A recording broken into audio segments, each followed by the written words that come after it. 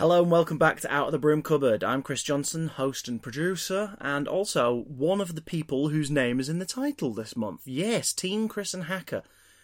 Chris and Hacker was an afternoon slot, as it were, between the shows from early 2013 to late 2014 on the CBBC channel. And what I've done here today is get together Andy Potter, who was our producer during that time, and Steve Collins, who was one of the people who wrote for us during that time. There are many talented individuals who contributed to the live afternoons on CBBC, but I thought I'd sit down with these two. You may know them as well from their work co-creating Class Dismissed alongside Mr. Luke Beddoes.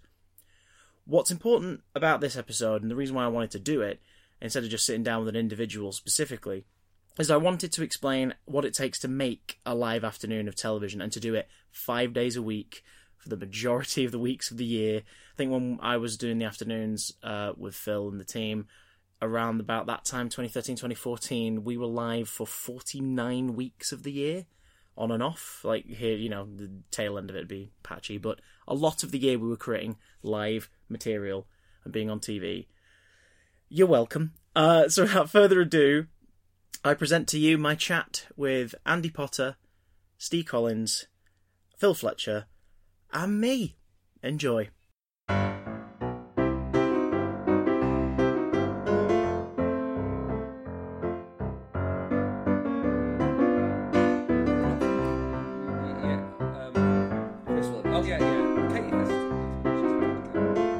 recorded hers in this room. I know, that's As I've already mentioned. What have you just done then? I just tweaked the volume ever so slightly, so it's a little louder.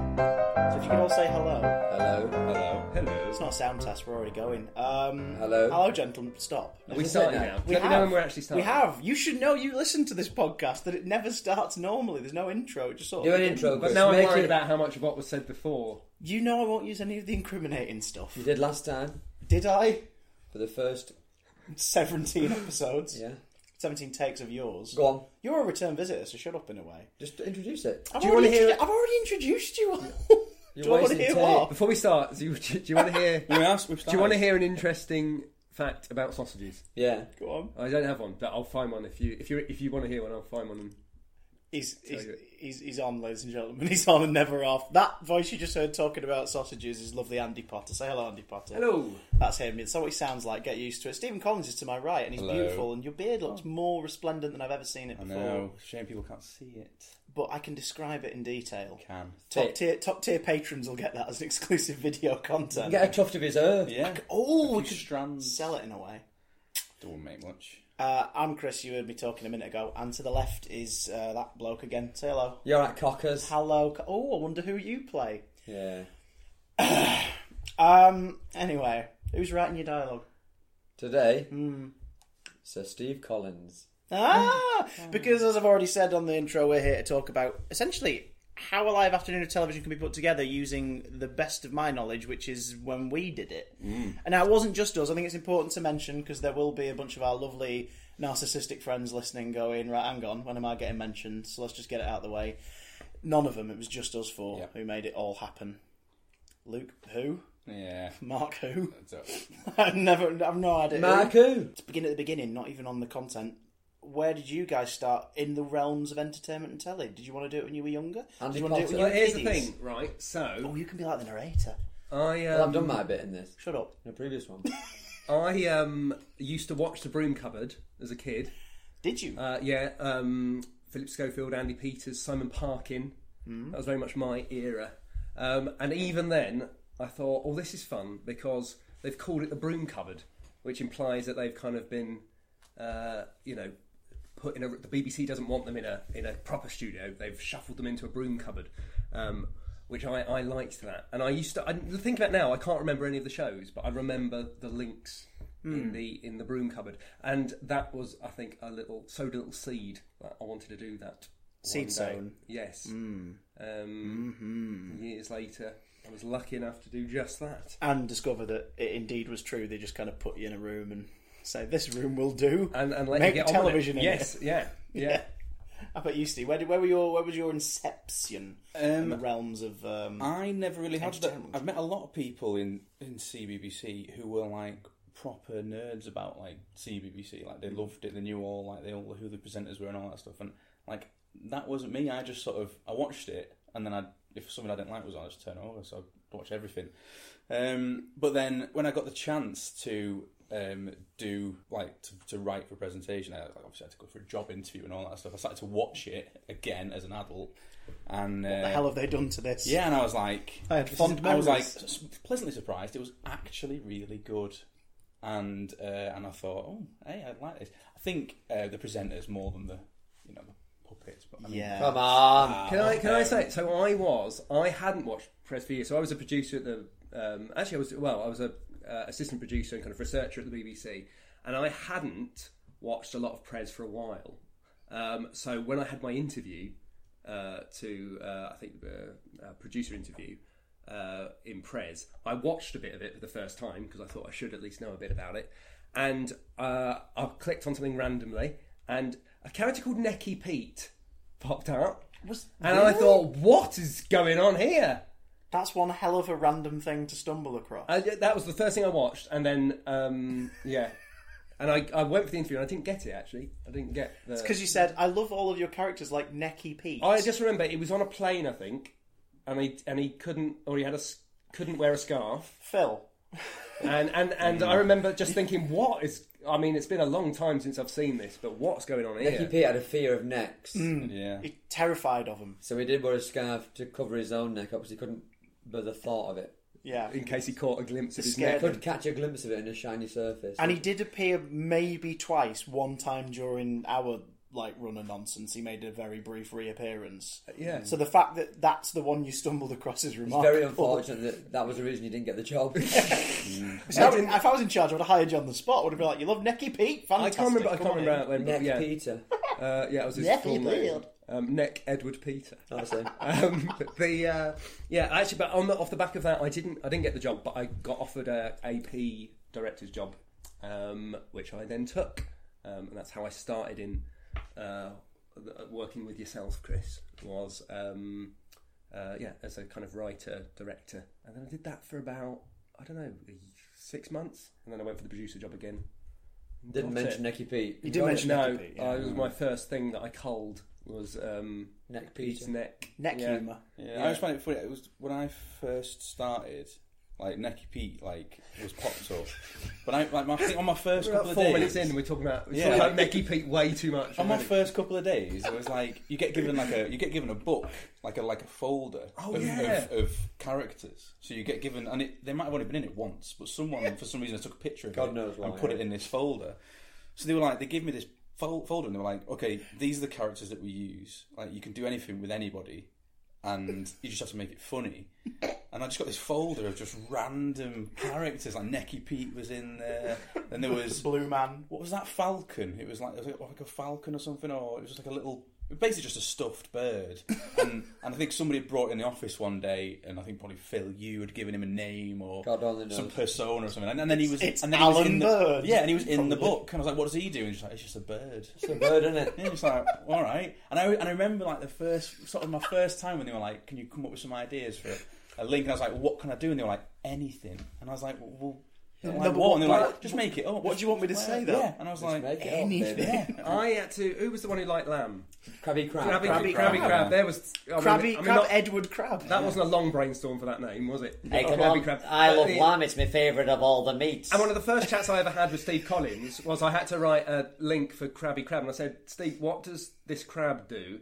And he said he likes lamb, and I went, "What else?" He went, That's what he does. that's He it. likes lamb. Right, but what does he do? Does he have a hobby? Yeah, he likes lamb. Less is Trying more. to break Yeah. it down too much. Yeah. Just know that he likes lamb and run with it. Yeah. Yeah. Although Sideways. we were told on numerous occasions, please stop mentioning that he eats lamb. Yes. Just say that he likes He lamb. just likes it. Lamb is his favourite animal and meat. Yeah, which of course then led to lives and him just saying that anyway. Oh yes, lamb. The meat, Chris. the meat, Chris. I will take down a small lamb No by one- nibbling on its legs. Yeah, no one, I will rugby tackle it. out of from all the side. time that we've known Phil, no one's ever realised that if you say to him he can't do something, Do it more. it's going to happen more. Yeah, Yeah, no one's More ever of. learned that. Yeah. No one stays long enough to work it out. yeah. More off. More Yeah. Oh. on. There it is. Right, so you get free reign. What year did you join were Prez? 2012, I think it was. Yeah, it was. I started just towards the end of Ian Sterling's time, so I actually was there when you took over afternoons. That was the bizarre period where the choice was made for some reason. Maybe you could explain this because I haven't understood it. To make me an authority figure to Hacker. Yes. What was that about? Because I remember that for a while they took me on. This was very. I've heard from legend and lore of old days of Prez that presenters would be sort of taken like a couple times a year to go and get like new clothes for on screen and this, that, and the other. And that only ever happened to me maybe twice in like the 6 years I did. And one of those occasions was just before starting with Hacker, because they went, we don't really want you to sort of, we don't want him to be on top of you. We need you to be in charge. So we're going to be thinking like shirts and blazers and jumpers, things like that. Like you're in an office, like dressed smart. And I was like, yeah, but why? I'm going to get pied in the face. Yeah. And like, it doesn't hurt. You did get pied in the face. Surely it's harder to clean a blazer than it is a t-shirt from Primark. Other brands of disposable t-shirt available. But again, I think there was always a thing where they would tell us these things, and then it'd probably last about 15 minutes, and then it'd be like, yeah, not doing that. Pie Yonko. Yeah. Like, I think there was quite a bit of mayhem, sort of, towards the end of Ian and Hacker's time. It was literally chaos every the very last day. The last one, it was all chaos, and I think there was maybe a concerted effort from the head people to sort of try and tone it down a little bit. Yeah, we're here to promote the show. Essentially, yeah, exactly. That was because how are you promoting the show here? I was like, who cares? I was like, it's funny. It's like, so there was a lot more. How is this baby's head on a wrap promoting the next step? Yeah, so it isn't, because the next step isn't on television yet. Yeah, and I think that was the thought was, well, you can rein it in and you can be the boss and you can be like, oh, we're going to talk about what the show is now, and then we sort of went, nah, not doing that. Enough of that. That's rubbish, isn't it? I think we always loosely tied it in. Some more lamb really. So it was always it was usually a very loose tie-in. But like, for example, it'd be like, Scooby-Doo's on next. He's a dog, isn't he? Yeah, so am I. And then it'd just be here's my collection of glass clowns. My clowns have gone. Yeah. Not my glass clown collection. Oh God! And then there was the times when it didn't tie in. I remembered because there was a period. I think early, because you were with us, Andy, so it would have been late 2013, I don't 2014. remember you. I can't remember when I started. It must have been not far after you, Steve. Probably about. I think when I started afternoons, Jamie was producing, wasn't it? Jamie Wilson, Jamie, and I was on mornings, and it wasn't quite a year before you came in. Yeah. We'll tell you what. Here's how we can ascertain it. Were you producing afternoons when me and him were sent to Lapland against our will? I was nothing to do with Lapland, so I don't know. Oh no, you wouldn't have thinking it, but you would have been producing Katie and Dodge in the afternoons. Possibly, in the gap. Yeah. Because if you're involved in that pins it to the end of 2013. I was there for Ian's last day. I was there. Oh, that was early 2013. Yeah, actually, what happened was, just not long after you came in, they just got so many people loads quit. of people left. Yeah, and it was a time when for about 3 months there was Jamie Wilson, Andrew Potter, Stephen Collins. We were writing, producing every afternoon for about. That was really good fun. 3 months. I remember that. We went mental. It was hard work, but it was really good. I remember that because it was just us, but it was one of those ones where we just kind of got on with it and pulled together. Yeah, it was really good fun. Because I remember just like Andy would go, come and have a coffee and we'll come up with some ideas, and we just go and sit in a tiny little booth. There's the two of us, and it was like I can't even describe it. We would just come out with the weirdest guff. Well, you have to, don't you? Then it would make it onto live TV somehow. It would somehow. We'll tell you what. As this is an education podcast, in air quotes.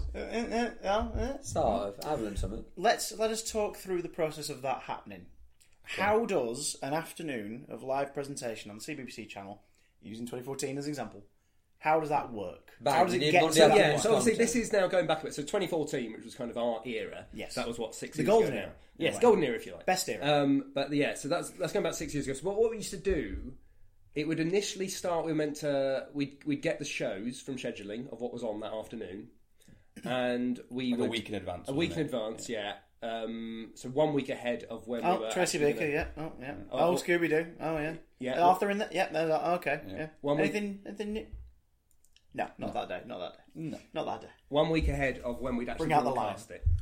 So 1 week ahead of when we'd actually broadcast it, we'd get the shows from scheduling, and then we'd brainstorm, which is getting the whole team together, which would be like the Can't say that anymore. APs, what? Mind map. Thought explosion. Well, yeah, we get the whole team together. Chris was meant to be there. He rarely virus. was. Phil was meant to be there. He never was. Now. Did go once or twice. Now. Yeah, for and when me. he went Not out- for me. Yeah, In that last year, I tried to attend as many as I could yeah.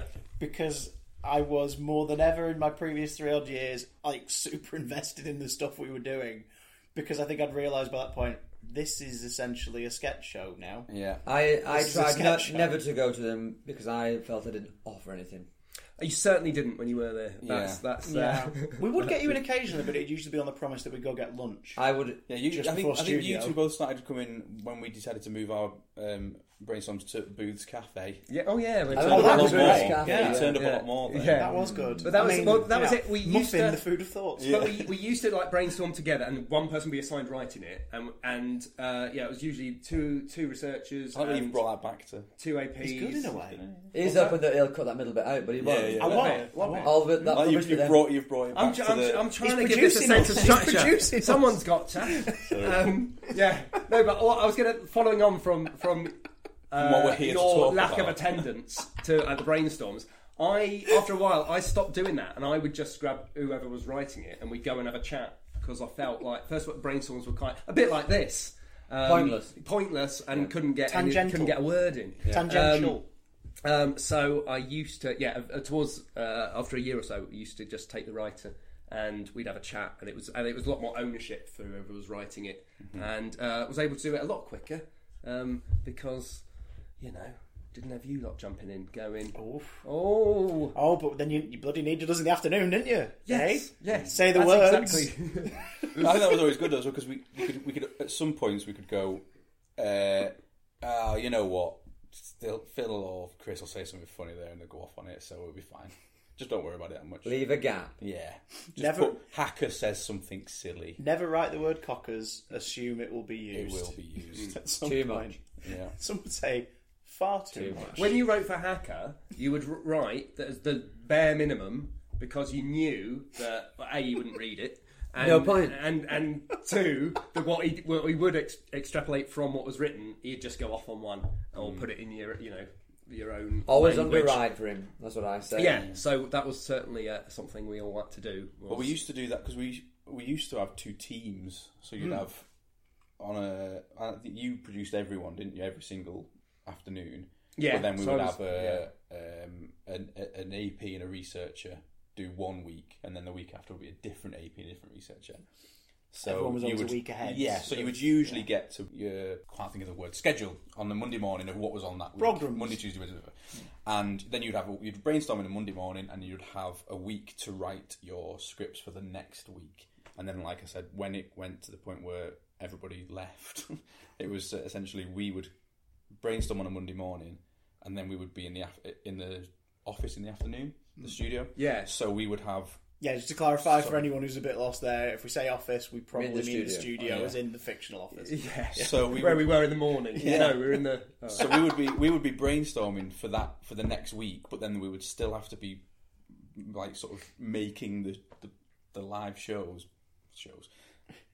every afternoon as well. It was, So it was it's the just- kind of job you couldn't have a day off. You couldn't go, if you were feeling a bit rough, you couldn't really, because there was so much to get through, or you couldn't spend, 20 minutes on Facebook because say you had an awful lot to do in the morning, and then you were live at 2:00. I think we were, or we were in the studio. Yeah, at it's 2. a studio from. Oh, I want to say studio from 2:30. Pre-recording stuff up until 3:30.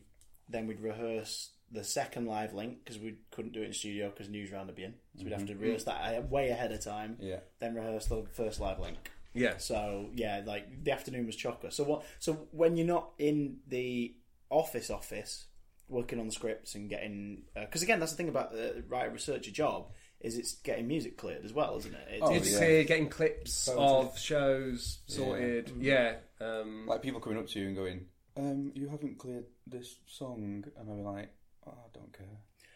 I did. Yeah, fair enough. But no, because the thing is, I was always like, That's why Steve was really useful to have the team. But I was, because- but I was always like, it's like the kids at home. Whoever's watching is going to want to see something funny. They're not going to check if I've made sure that song is clear, are they? Like really. But music And there's rights plenty- will. Yeah, but there's Music plenty rights of might, but but there's they'll plenty be of fine. plenty of time as well. Like It's like, fine. We paid the Pogues multiple exactly. times. It's fine. Would you think that was probably the most cleared track we used? Was it Fiesta? Is that the Yeah. one It just you became have to clear that now because you said No, it's a vocal cover. And what was it? The Spanish flea? Is it? Spanish flea off. Come Come Now Joe gets used the most Yeah, Of course, that was yeah. It was a popular. in Hackers. Remember the Pogue 10 track years. just becoming like the sound of whenever we celebrated. It was Apart, that yeah. track, Yeah. and the scripts would sometimes just say "Cue the Pogues." Yeah, Yeah. yeah. Just like fair enough. There we go. And I did 3 months writing links for Prez in 2016, and I don't think I used a single track that wasn't like on the system yeah, because I just thought I am already confused. I am not giving myself more things to Yeah. be confused about. So Lauren is dancing to stock track number 75. There you go. That'll Okay. do. It's a good one. we also had to do. This is an interesting, but like not interesting, I suppose, in a way, but Dull. annoying. Was all the dull and annoying. Oh, it the was worst the time, little like Chris. the little what were Get they out. called? You know the little I don't know. There's a name Like for them. grid. Like For the different the shows, isn't it? no, like we Lights. used to do PowerPoints and stuff. Steve is flapping his The hands. graphics. Oh, the yeah. stings. The stings. We'd have to make the stings as well. So all the little animations of like Hacker's head spinning around or whatever, or like we do a segment like a quiz or whatever. We have to make this little sting for it, and we had to sit and make those Animate as it. well. Like so, we'd do that.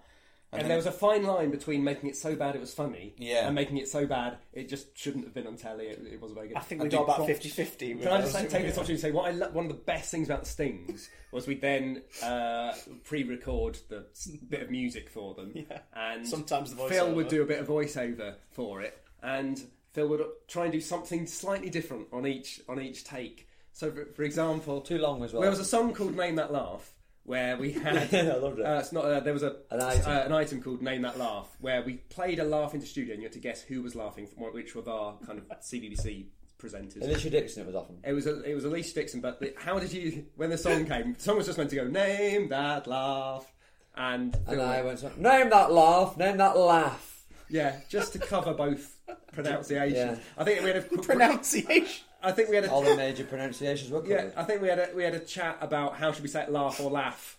And then it became this thing, name that laugh, name that laugh. Also, 90% of them were in the voice of Alan Partridge. Always, yeah, you can't go wrong. Well, can you? Well, no, I've never yet, no. In a way. Still gainfully employed. So, of course, you'd have to chat to props as well. Yes. Especially Big with props the to stuff we're props. doing. Big shout to prop. Big Papa prop. How does that conversation even begin when you're suddenly like bringing up something that you've created from scratch that isn't a simple prop? How do you even approach them? with Well, props was always like the possibly like the most annoying but best part of the writing process, because the guys who were making the props were like amazing, and you could give them anything and they would make them, and you'd just be like, And they had a lot to do as well. Yeah. They were Oh, getting yeah. through obviously and they were like 3 hours a like week today. constantly like they were just non-stop. They'd be like, I'd be like, can you like, I remember we made Dave Lime like a Live Aid stage Yeah. with his backing, Those are the chums, yeah, aren't with it? his band and all that Yeah. stuff, and I was just like, can you just put Dave Lime on a stage with some Mr. Coke and you. yeah, and then they were like, yeah, okay, that's fine, and I was like, well, you know, How can you? I was like, well, whatever they do will be fine, and then like it came out and I was Brilliant. like, that is literally a work of art. I think I actually put on my Facebook at the time, I was like, this is the proudest moment of my life that this has been There's an created. orange on drums. Yeah, it's just like A grapes. There was like grapes playing maracas Yeah. or something. Do you remember when they built a cafe for Dave Lime and Dave Leslie? Lime and Leslie to have a And this, romantic it's breakup. worth spending some time. I mean, no one's going to want to listen to this, but no, I no, enjoy no, chatting about it. No, you should see the Discord. These guys remember this stuff. This was a link that I didn't want to do, and Steve convinced me it would be. I'm so good. glad you convinced See, me. This is Steve- one of my Hilarious. favourite Don't you links worry. ever. I said, don't you worry, Andy. Steve would very I've often got this. convince me that something would be good, but he didn't really care if it was or not. He just like knew it wasn't. You know, he wouldn't get in trouble if it wasn't any good. It was on Andy's head. Yeah. Brief background for those Mighty head. not too anorak wacky. There was a desk prop that was a lime in a shirt called Dave Lime. Separate story. We'll get to it.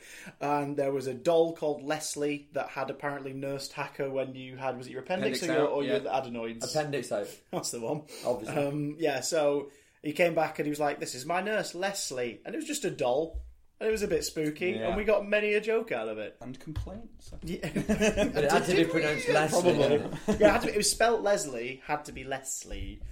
And then one afternoon, a link begins. It was the 4 p.m. link as well. It was like the first link of the day. Welcome viewers to the afternoon. That is my... Honestly, I was in the office when that went out, like in the actual office. Watching it on the telly. Yeah, watching it on the telly, and I knew what was coming, and I was so proud, and it was I live made as well. sure It was that hard to I didn't even watch the screen. I watched everybody else, and there was when it ended, there was this silence of where nobody quite knew what to do and what to say. Should we explain it for the viewers? Absolutely. The viewer. So, it started as a enter normal Chris link. and Hacker. Hello, come this afternoon. We have blah blah blah blah blah blah blah blah blah. And now we start talking up something, don't we? We started talking up like a big thing. Just a standard thing, like, and coming up later is that. But don't forget, it was a standard kind of intro, I think. Meanwhile, camera just slowly pans. Picture The Office, dear listener. Just slowly pans to the left and goes down and down and down, eventually settling on a small, like, studio-esque 3-walled cafe set. Where a lime and a doll sat at a table. With punters in the background of many shapes and sizes. But they mixed the sound of the CBBC office. They mixed it into, I think... Sinead O'Connor, Nothing Compares to You. Yeah. Thank you. And what played out over the next probably 2 minutes Near was enough, them breaking up with each other. In subtitles. In subtitles. I remember I've been so against doing it, and even right to the end, I was going, Steve, there's so many words, like they don't have time to read it. It wasn't just like "I love you." It was a full amicable breakup scene. And it was written of about very a page maturely. of dialogue. It was like Dave, Leslie, I know. And it was just like written quite. There was romantic. like one slightly silly line in it, and the rest of it's completely straight. Yep. And it ends with them deciding that like they're going to work on being friends together, and it's the next step in their journey or whatever. And then the camera, after 2 minutes, slowly pulls back out to me and Hacker finishing a like mundane conversation, and they were just like, "Oh well, I mean, I guess you had to be there. Here's Ooglies or whatever it was." And it's just that is one of the greatest gifts. I remember that coming out, and actually, in terms of playing in the subtitles at the right times and the camera cuts, because I was thinking, is the 2 tripods like really low down on the floor? It all went to plan, but and then as it went out, I thought, was that a bit nervous what the reception to that's going to be. And then lovely Andy Day from CBBC, who was in the studio next door, just popped his head into the studio saying, "That was the best link I've ever seen. Well done, everyone." And he just left, which I thought, it's in. I did enjoy those moments where BBs would be in the green room and would be on, because you would just get them going like, "What the hell was that? Yeah. Like, why did that happen?" I that is one of the things that when my synapses fire their last on my deathbed, which judging by the economy and everything, the minute will be like next week. Yeah. One of my last memories will be that link existing. I wonder if we can find it anywhere. I've not stumbled across it on the YouTubes yet. No. If anyone listening to this has more Chris and Hacker than is on YouTube, find Leslie and Dave's breakup. Because God, there's a photo of it on that we had for a while. A photo of the set, the lovely set. Yeah, I think I remember I wanted to do another one, which was them getting back together again, and it was like that was risky. They were like, no, you can't do that. Do you know what? On a serious note, though, I used to like taking that slight risk of things. Because you're making lots of links a day. Over a year, you're making hundreds of links. But I mean, average of like at least 7 in the afternoon, 5 days a week. Yeah, 12 minutes a day, I think. Afternoons, and about nearly an hour of program content a day. Yeah. And you could do suck on that SNL, and it was you could do your sneak peeks and the standard stuff that you do, the odd pie gag, but then to take a bit of a risk with something that was a little. And bit, also, there was never any sort of feedback for us neither, so we never really got like a from the audience, like no one would say it's good or bad, really. like is that like do you like that, which was kind of like liberating in a way, because you thought, well, I mean, if we're doing something horribly wrong, we'll find out. Yeah, exactly. And if people We're are not doing offended, anything horribly wrong, and if people are we just won't hear from when them. Hacker said flange, and I think and You're that, allowed to. yeah, It's exactly. what is it, Phil? It's a part. A machine part. How do you know? You've worked on machines. Yeah, There we go. and it was like that thing of like, oh, well, we know not what to do now. But if you didn't get a complaint, it was like, well, that worked. I believe we never did on that instance. Yeah, so we're like, well, we can. Hacker referred to a robot's torso as its flange, But and it became a thing internally, and then was ultimately proved to be not a thing because it was a machine part. But like you say, you don't get audience feedback. No.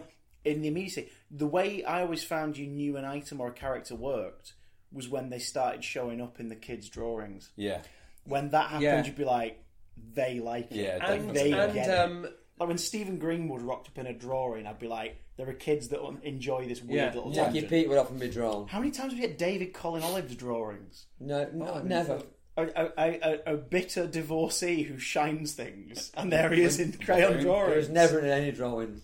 He loves to buff though. In fact, he was my first question when I think that was my first question when I first started, and I read through that book, and there was Dave Olives, and I said, "What is Dave Olives?" And someone said, "He's like you say, a middle-aged man who's gone through a divorce." That we never spell that out. We And I just go, suggest all right, it. but you can't say that, and you can't let people know that that's what he is. Well, we know. And he just enjoys buffing, and I'd be like, "What does he buff?" And he was like, brasses. "Everything." Buff He your just brass. buffs. I'll yeah, buff my yeah, he just brasses. likes buffing. Krabby Krab likes lamb.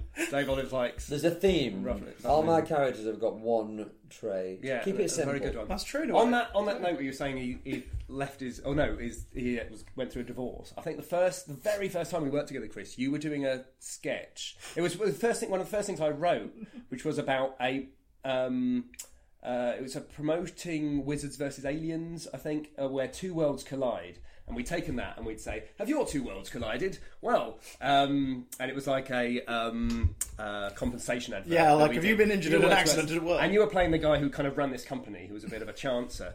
And you were doing, here, he's an alien. I said, my two worlds collided. And it went on like that. Yeah. And then at the end of it, and they kind of called, okay, cut. You went, I miss my kids. Which I howled at in the studio because it just created this side of this character who had started this company, his last chance to make something of his life. And it was, little moments like that which used to make it very special. Working in the Some of the best stuff is the stuff that happened because just before or after. I remember the you saying in your ear, actual "Who's tape, though. laughing in there?" And they said, "Andy's on the floor Laughing. Yeah, From earlier. and then name that laugh. He said, and they said Andy, and you came in, and then you told me the whole background story of Dave Olives and what he went through and why that's funny. Just another great memory. Phil's silently indicating something to Andy. So if I was jingling, then that's my BBC pass. No, I like it. It's a new character. It's Jingle the lanyard. Jingle the lanyard. What does he like? Phil? That's very professional for you. What does he like? Assorted lamb. Assorted. Carry on. Meats. How does it sound? Who was it who liked Haslett for about a week? Oh God, hang on. Hazlitt was I think Wilf. Hazlitt? Wilf No, it's a bit of Bregman. Hazlitt. I liked Hazlitt. You do. Yeah, like you Hazlitt, probably but liked some of your Haslett for a characters week, do. and therefore Hacker liked it for a week, Yeah. and then you went off it, and then Lovely slice of thick Hazlitt. Yeah, you used to refer to. I'm sure another character had an obsession with it for a bit. There's definitely okay. It'll come to us in a way. You have themes. It's mostly meat in a way. Yeah. Well, from meat I don't to. really eat it. Thanks for that. There was a segue there. I could start again, but I won't. From meat to. So, Andy, producing a live afternoon, studio crap. directing a live afternoon. Yes. What does that entail? Cool. Let's so Phil, we've got what type of meat does Hammy the lanyard like? He loves lamb. He does. Andy, Thin lamb. Cut that bit out. don't. It's bad telly. have we started? Yeah. Oh right, I wish I would have said. Andy Potter, what is it like producing? a Right, live you've got your television? scripts. Let's imagine we've got our scripts. Okay. We've got everything. Props are all set and ready.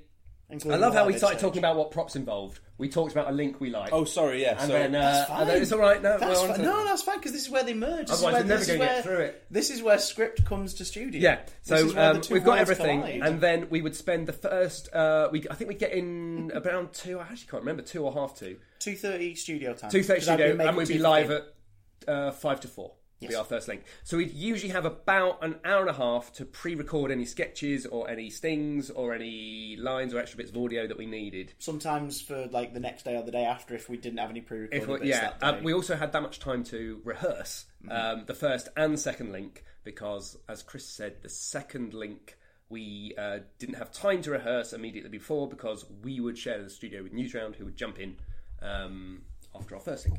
Anyway, so and then it was a case of we do a link, the show would go out, while the show was going out, we would rehearse the next link, and so on and so forth. And I think that is where, if I may say, a Pres presenter really comes into their own, because the real skill of Chris, Katie, Ian, who had back in our day, was that you had Shannon, you had such a short amount of time to learn a 2-minute script, 2 to 5 by heart, saying exactly script. the right things, as well as remembering what shows to promote and what things to say and what show you were throwing to, comedy beats, moments to hit, when to pause. And you had that. I was saying half an hour. Realistically, it was probably nearer 15 minutes by the time everything was lined up. Yeah, everything was lined up. We'd done a read through. Gone for a wee. Yeah, exactly. So that was a standard afternoon. Now, if we had a send-in, which is when you send items in, like emails, or we'd solicit dinner plate, for lyrics, come up with a like new hobby for Hacker or something. Then we would get the emails in. We'd throw to the show, get emails in, pick the ones that lended themselves to like a sketch or the worst part of my job. That was a good gag. Of course, that's when you were in the fake office. Yeah, going through the emails, literally trawling through. You've got like 10 minutes to trawl through. Maybe, I mean, some days it was 20, 30 emails, but sometimes it was like 1,000. They'd just be firing in, and they're like, pick the best ones.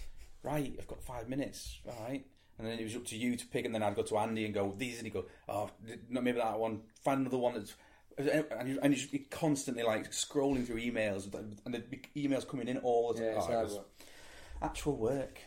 No, is that actual words? But once those emails were selected, the golden emails, they'd be brought into the desk. And then for each email, we'd think of a gag. We'd have to think of a gag around it. Yeah. Sometimes that would involve shooting an extra little sketch or a little cutaway, or a green screen bit. A bit on green screen. And then once we'd recorded those, we would then rehearse the link, and then we'd do it live. And that was all again within about 20 minutes. Yeah. And it was such an intense turnaround. But we did one, didn't we, where it was Hackers doing his own film, and we got the viewers to send in what should happen next in the film. Yeah. And so therefore we would have to pick one, and then we'd have to go and get the props to act it out and record it and music and everything, and then play that out during the live link. Yeah, I think if I remember correctly, for the last link of that one, the film was just live up against the brick wall area, and I just introed in and out because it was like there's no way we can recap the whole thing in a VT in the time we have. Because sometimes, again, like you say, half an hour, but sometimes it'd be a 15-minute show. Yeah. So you'd have 5 minutes to kind of gather everything you need, and then 10 minutes of quick, go. Oh, right, that's not working. We have to start again from the top. This, that, the other is. Blah, blah, blah. It was intense turnaround. Often we were on. We had a very specific amount of time the link could be, so it might be a minute 30 or 2 minutes, but it couldn't be like a second over or under. And we'd have to rehearse it all, shoot everything, get it right, and then we do it live straight away. And it was so intense, and I can't remember, or can't think of anywhere else in TV where you get that kind of turnaround for basically making comedy and then putting it on live telly, where at 4:00 you don't know what you're going to be doing at 4:30, or at 5:00 you don't know what you're going to be doing at 5:30 because you haven't had the emails come in yet. And that was brilliant. That was the best thing, especially when you nailed a link and it went really well. And there's beautiful moments, especially if it was a hard count. You had to finish at a certain moment, and it was just this could go horribly wrong. We've got just enough. We'll run it once. Right, let's go. Yeah, just see some of that stuff was better because it was rushed, I think. Yeah. Oh yeah. Yeah. You could have dawdled on certain things. It wouldn't have been any better. Maybe worse, in fact. Yeah. I was always surprised by your professionalism in some ways. So am I. It's just Phil will never keep to this. And then no, he does. But I need to. Well, we had a shorthand. If it was a semi-chaotic situation in the link, our go-to kind of wrap-up for a hard count last live link would be everything escalates in the last 5 seconds and would usually end in screaming or something like that. Some kind of just so you have that hard cut to a show whilst we're yelling something. Yeah. That was sort of our cheat sheet of just run the energy bar. I can't ever remember because we're back in half an hour. Yeah. And we recorded like little 2-second links saying, "Oh, back tomorrow." Yeah, but I can't remember a time that you didn't like get it right. I think Get it right, Brian. It was it was intense, but it was so much fun. Those live afternoons were absolutely fantastic. I used to absolutely love doing those. Yeah. What items, send-ins, things like that, do you guys feel you added to the canon in a way that will be remembered by children? I don't know if... Well, I hope our audience liked it. I hope the people listening liked it, remember it. But I want to have a moment to talk about Slightly Bigger Eye. Which was... Now... these are lost to time. I've not found these yet. So online. Slightly Bigger Eye, and Phil, or Hacker, once... very quickly did a link where he didn't tell anyone, Phil didn't tell anyone, but he gave Hacker a slightly bigger eye, or I think he put like a drawing pin. I found a pin thing with a big black end on it, so I stuck it on his head, and over his eye. He didn't tell you. It was very quick, and then I was like, what's going on there? And he said, I've just put this in. And then I was like, do you think anyone noticed? And then, so we turned that into a link where, you were saying... I remember it was 3 consecutive Wednesdays in a row. More than that, I think, in the end. It was I think the item, the escalation was 3, I think. Yeah. But we definitely did a bit of big eye stuff before that. But there was 3 weeks. Slightly bigger eye. There was 3 weeks where every 4 p.m. link was like, "Hey, everybody, coming up, we've got this, that, and the other minute." There's something slightly different about you. Yeah, you look a bit different today. Something about is it your you're sort of holding your shoulders? No. It's on the tip of my No, it isn't. eye. Yeah, it's on the. And there'd just be more like I'd never quite eyed. Exactly. I can't quite figure out what's wrong with you. What it is, and there would be giant hints. I think like in one of them, you just held up a sign saying "It's my eye." I had a slightly bigger eye. He said it once. It's my eye. Yeah, I'm not. And then come to me. one time the email address said it's his eye. Yes, but it was like one of the few times we in that era actually used the bloody lever with the email. What I loved about it was we used to ask kids to. We used to say, I can't tell what's different about Hacker. Something slightly different. Yeah, that was it. One of them we asked them to. But email in. every week we'd say we'd say email in and tell us if you can spot what's slightly different about Hacker. But the kids very quickly learn. This is what I loved our audience. They very quickly learn if they said something that wasn't related to his eye. Has he had a haircut? Has he got a slightly different shirt on? They got theirs read out, and they were brilliant. So nothing that they sent in ever said his eye's a bit bigger. Yeah, it was always ridiculous things playing along. But my eye was slightly bigger. Oh, it was like I think it was. I think that was a good thing about where we like we always sort of did stuff and sort of treated the viewers with the respect that they would get it. Yeah. Like we never sort of had to spell it out. We never said, but email in something that isn't his eye. We never told them to do that. Good viewers, they just got it. To be honest with you, I didn't want to get any emails, so I was hoping that they wouldn't get it. Hatred of this. They've all said his eye. Oh, we'll just scrap it. Like I remember that one that recurring gag, not just because it was really funny, but I remember I spent like a morning at home, passionately writing a song for one of them. Which I bet you can remember and you're going to sing now. Yeah. I can't remember. Steve was in that song. He was dressed up as a giant eye. Were you one of the eyes? Were you in a morph suit with an eye on your head? Yeah. Was I? It was a very brief appearance. Just Chris, 2 eyes came in. Yes, I was. And then left frame. That was the last one where it became so obvious. It's turned into a song about how he's got a bigger eye. Yeah, and then we still asked people to send in and say what they think was different. Chris, sing the song. I remember the lyrics were, "It is very plain to see that one of my eyes is slightly bigger than it's meant to be, but I don't mind, for I see better from my enlarged retina. Oh dear, I do fear it's a blessing and a curse, but don't fret, not yet, because it could have been much worse. This is you. It's you, yeah. Though my head is way down on one side, the other side is held aloft with pride. Although in the live, you went agog with pride, which nearly broke me. I obviously don't remember any of those words. It was just, but it was this, and then it goes into this really psychedelic. And that's when the lights went weird, and two morph-suited giant eyes came in and danced. Who was the other one? Who was the other Mark Barton.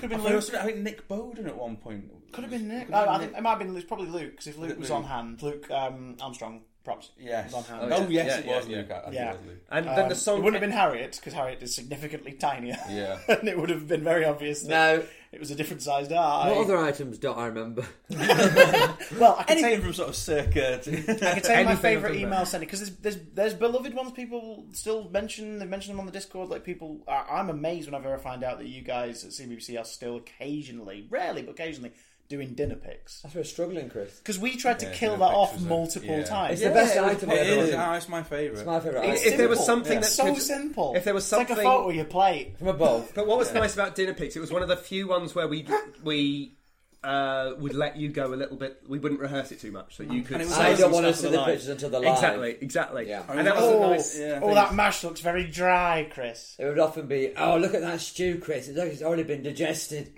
Yeah. It was one of the first times that I really realised how We didn't want the after strange pics, we some want the people before. can, like, not strange in a bad way, but strange, like, tastes-wise. Because when I used to get stuff in, you'd be like, they should never be together. There was some. Like- We still get odd ones, yeah. Like occasionally. peas and sweet corn and beans. And you're just like, Yeah. that can't be right. And then Come along the first now. time that I was producing and I lost you guys to laughter was if you want.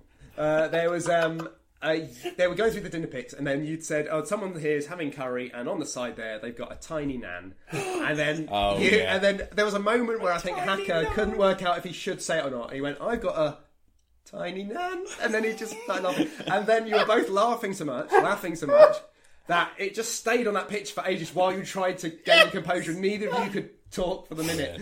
We did a song about that. About a didn't we? week later, we did a link with a tiny nan. I don't remember we that did bit. We used Yeah. like the We used Mrs. Hacker's Hacker. mum, the green screen of Tiny on the screen. Did that have a I song? think they had a song as Yeah. well. I remember writing a song about a tiny nan. Got a very tiny nan. She really makes me laugh. I can't remember that. It'll come to me probably in the middle of the night. I like. Yeah, I just remember your pause as you said, "This tiny nan." He said, "I've got a tiny nan." As you were trying to, your mind was trying to think, "Where am I going with I this?" was thinking, is it inappropriate? I know, and that's what I loved about it. It was fine, but it was. Yeah, I loved hearing the cogs of your mind. Sometimes you do hear the cogs. I just don't know if it's allowed. Well, I'm thinking if it's allowed to be said on telly. Now, Even to this day, that happens. as we mentioned before, because we never would get audience feedback unless it kind of dribbled through, or usually in the classic British way, you don't find out if you're doing anything right or wrong. You just find out you're doing something wrong when someone gets in touch and goes, "That was offensive."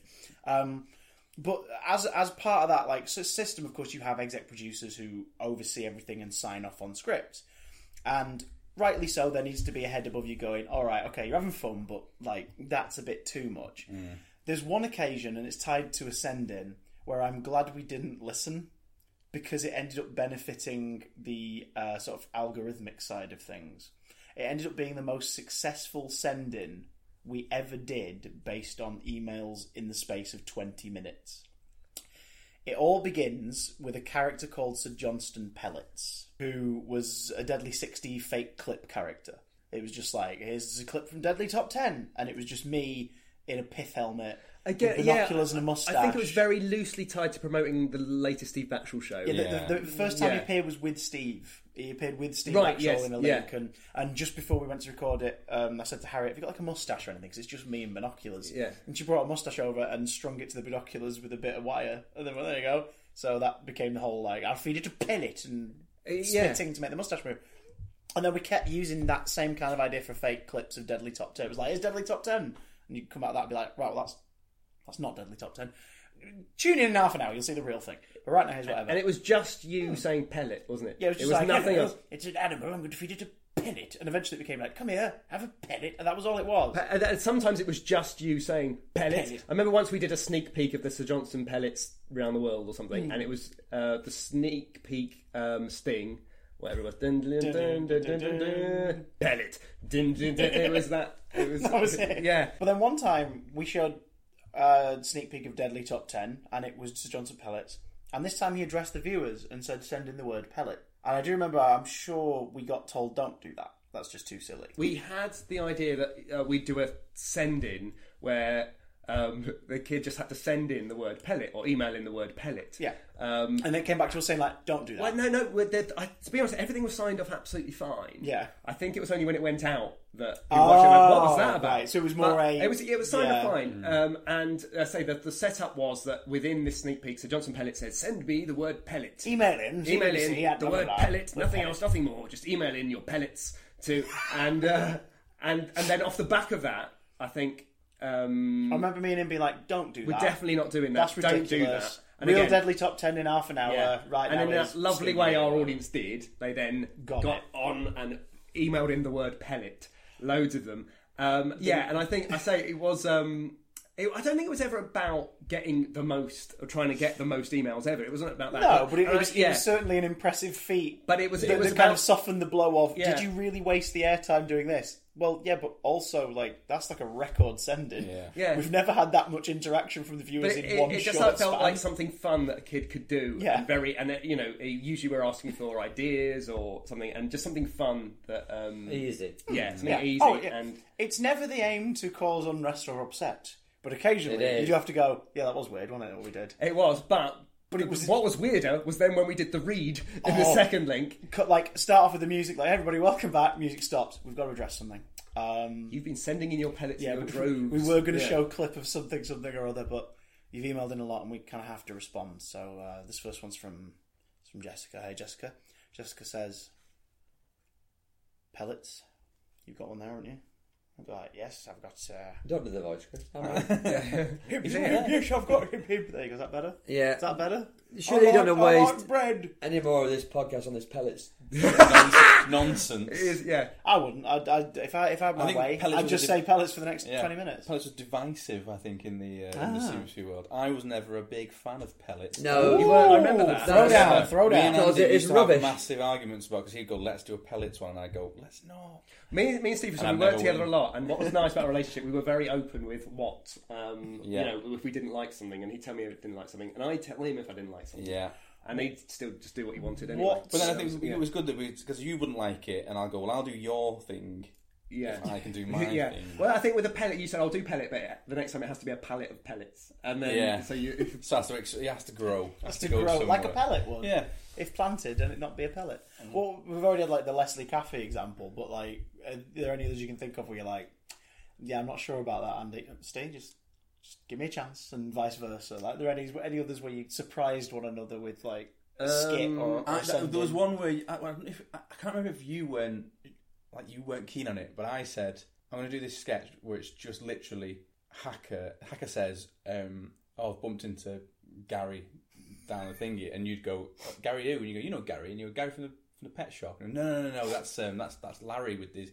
His wooden leg, and you go, Larry was married to Jean. No, and it was just back and forth, trying to guess who this Gary guy was. And I think the last bit would be like, oh yeah, I don't know him. Oh, okay. But it was. I remember that one because that was a tough one to rehearse. Yeah, because you two were just literally it's just chatting for a minute and a half. 3 pages. How do you remember this stuff? I remember that because I remember rehearsing that one and being like, got to get this right. I was like, right, Phil, can we rehearse it again? Come on, let's get it. Because it was so word heavy, but the payoff was so worth it.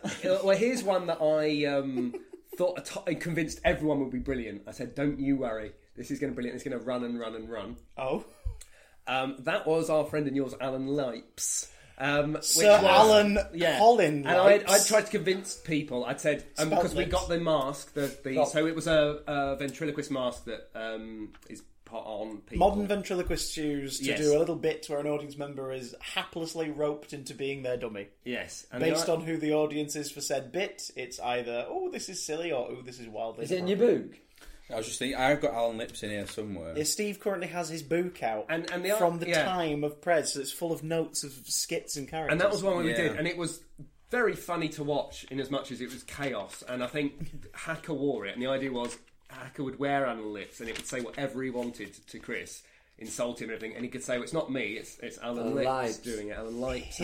I remember when it was on the desk. Yeah, it moves at the end, and you were both laughing so much, and it felt like, yes, we'd had a good time doing that, but I think we've also put the nail in the coffin with it. It was he came back for a link. Oh yeah, and then after I left, because so I had My leaving do was kind of like shunted into the end of year, like, hey everyone, the department's done well party. Yeah. So I was like, oh wow, they've hired a venue for... No, it's a crossover. Okay. But I got given a lovely parting gift, which was Alan Lips. Because again, it's just going to go in a box. Yeah. You look after it. If we need it, we'll ask you. We Was don't that fair need enough? it. About a month later, Really? you borrowed him for a link. Did I? Yeah. I don't know what the context was, Yeah, but you you were did. I like, think it was Katie. can we have Alan Lips, Chris? Can you drop him off at Media I City? think my thinking behind that was it would be an ongoing kind of character or device which would always make you guys laugh, which I always loved if you could Laugh. And it did. And it can be witnessed. The Alan Lips afternoon is on YouTube. And I used to like So it's writing watchable. stuff or anything that would get you guys to look at each other quite closely because I knew you'd start to lose it if you did that. One of the first ones you really lost it on. There was one where it was to promote a show called Hero Squad. I think it was called Hero Squad. Yeah. And Hacker had he had an emergency. He had a beard. Do something, man! I've got a beard, and would just shave it or something. And it's not working. Think, man! We're running out of time. I've got a beard. And Hacker had this big beard on, and then. Do you remember it? Do you not remember this? No. This is brilliant. This is how we earned money that day. And then the beard. Eventually, it was like, oh, hang on, I've got an idea, said Chris, and he just took the beard off. There you go, and the music stopped. But the beard, he kind of pulled the beard down. But then at some point in the link, the beard had gone into Hacker's mouth. No, I remember Oh, that. yeah, I remember Now, that, yeah. and because you're such a skilled or a dedicated puppeteer, That's Phil, me. I couldn't do his voice. you got, and he was going. I was going, "Phil, just talk. He's, I was going, it's beard's in my mouth. I was going, it's not really in your mouth. It's in Hacker's mouth. And you had to duck down and pull it out so he could talk. I would never do the voice with a beard in his mouth. Yeah. Unless you were playing Confident Alan professional. Beardmouth. No, Yeah. which I have since. He likes Hazlitt. I've heard, Everyone does. in a way. But yeah, I like that one. And there was one where Tell me more things I don't remember, Andy. more things you don't remember. Yeah. Pandora's. It's called this. It's like therapy. I enjoyed the one. There was one where you reminisced about a girlfriend, Chris. She had beautiful blonde hair. Yes. She had this red dress. Oh, from one day it was sad music and it was quite emotional. And then it cut back and Hacker was dressed in a blonde wig and this kind of red dress. And as soon as it cut back, Phil started laughing. Hacker started laughing. Did you want? And that was a part of your reminiscing was saying, she had the blonde hair, red dress, always laughing. Oh, and it cut back, and because you now weren't laughing, you said, "I told you I was always laughing." It was Laughing. Yeah, you didn't get to the end of it. It was very good. Sounds dreadful. If anyone's like, this is just like four old guys just chatting now about yesteryear. Is that our happy days? If anyone's still listening to this, Yeah.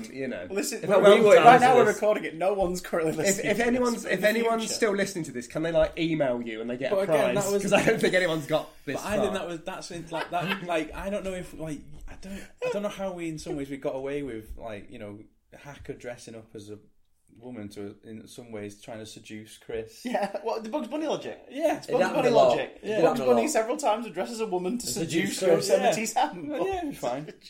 It's fine.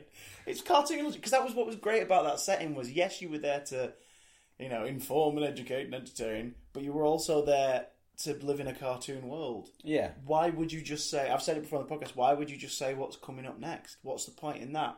We were there in an era where there was a button on the remote that had the letter I on it that a kid would press and be like, "Oh, Tracy Beaker's on next." Yeah. We were there to keep them watching. There's always been my philosophy for the links. Like you're there to keep them interested in the afternoon. Yeah, I never like. You I could think, switch over, but stay in. Yeah, like I never really. Because when I first started, that is exactly what people said. It was like it's not so much about telling the kids what's on; it's about keeping them watching in a way. And sometimes that is with what's on and Yeah, sneak exactly. peeks and stuff. But And I always remember my first year. I think everything was loosely based on what was coming up on the show. The main remit that we had was just do something funny, wasn't it? Doing funny, and we'd loosely tie it to Yeah. what was on next. So, do you remember what the loosest one was? Because off the top of my head, one springs to mind. Go on. So there was a program called All at Sea, which was a drama set, Yeah, I think, yeah. in a lighthouse, Comedy a drama, seaside yeah. town. No, it was a bed and breakfast, I think. That's the one. And we were massively told, like, that was a big thing at that point of, like, right, it's a brand new thing. Mm-hmm. Please make the link focus on the show specifically. And we were like, great, but we watched it, and it's a light comedy drama. the worst thing to do about to promote a comedy is to try and be funnier than the show when talking about it. Like, if we did horrible history sketches, we wouldn't just do our version of a horrible history sketch. We'd kind of rip the mick out of something about horrible histories or something in history. We wouldn't be like, here's our version of a horrible history sketch. So it was like, right, you can't really just do a sketch about. I mean, maybe do one about a B&B. And for some reason, the way these wires got crossed was the main character's called Charlie, and we're not sure how to promote this show. Charlie Longarms? And I have no idea where that sentence came from. Firstly, I've completely forgotten about Charlie Longarms. Charlie Longarms. Which is something I never thought I'd say. But secondly, I have no recollection of that being why he came from. That was what it was, because in the sketch itself, he tries to explain why he's Charlie Longarms to promote All at Sea. Which Charlie's is where he goes to his flip chart to explain why it works, and it would be a nonsensical explanation that would lead from. I didn't remember that. I was going to say, let's spend the next 20 minutes on you this. You did one Charlie Longarms link, and you didn't like him. You didn't like him because I was getting the laughs. And, no, that was laughs. I remember. I remember writing those, and it was mostly Katie and Dodge. I remember literally just being. Why are you dressed as Charlie Longarms? Why are you dressed as a ringmaster like, with giant mannequin arms? Because there's a guy called Charlie in All at Sea. And that doesn't make sense, Chris. But he then came back every Wednesday or whenever it was. It was like, let me explain, and the arm would go out of shot. So, and a different hand. You definitely did a couple of these. I did the arms. Yeah. Because your little arm came in at one point. One week it was a horse's hoof came in. Yes. 1 week it was just a horse's head. The words on the pad. It was, what's his name? What was the bloody hobby horse? Hands. It was just hands in a sleeve, like pointing at the pad and ripping the paper. The words on the pad were completely different from what you were talking about. They would say parsnip. Let me explain. Owl. Parsnips are the favourite delicacy of owls. But that owls wasn't written live in the big city. But by the last time we did it, those words weren't even written on the pad anymore. It was I think one time it was just binary. I'm sure one time it was just 010010010 on the pad, and then he'd pull out, and like we just went weird with it. Like, I'd put my arms in and accidentally knock over the vase. Aptly named the vase that's always there. Well, because it was only there so you could knock it over. For that, and not even for the whole link. Just not for the vase that's always there. Yeah. One time he had giant legs. I remember Harriet being hidden under the desk, like holding on to these giant poles shaped like that was the last one we did. I think you promised not to do Charlie Longarms anymore, but if you could introduce your new friend Charlie Longlegs. Yeah, that was the one. I did always find it interesting how far you could get with something, because I would like, we can't do this for too long, and then you'd get like the heads coming in and going, no more Charlie Longarms. Right.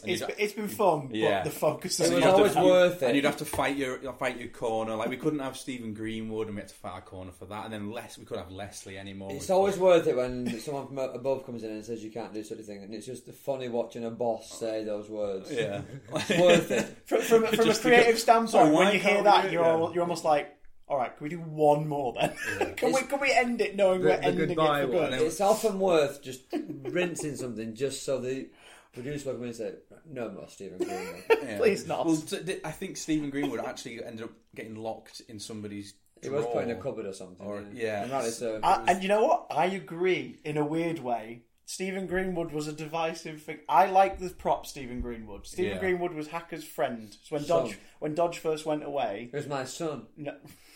My son! Someone's son. The first day we used it, I rigged it so its head would fall off on a link, and then the next link it had a bandage on his neck. Yeah, Dodge went away because in real life Warwick went to make Mongols Series 2. And then Hacker missed Dodge, so he built a friend. A son. Yeah. And it was a baby head with a mohawk and Mr. T chains on a rat's body. It was like a son. And the gag just was Ian was creeped out by this prop. Like, that was the joke. Ian thought it was creepy. Hacker loved it. It was his son. And you knew it was a success because 3-4 weeks later, kids are drawing it in the CBBC office drawings. So one of the links, Hacker was holding it, and in the rehearsal, blah, blah, blah. And before I went live, I just cranked the head off, let it snap off. But on the live link, I would just, then it fell off. And they go, oh God, his head's come off. Now, it's important to reiterate, it was meant as an inanimate prop.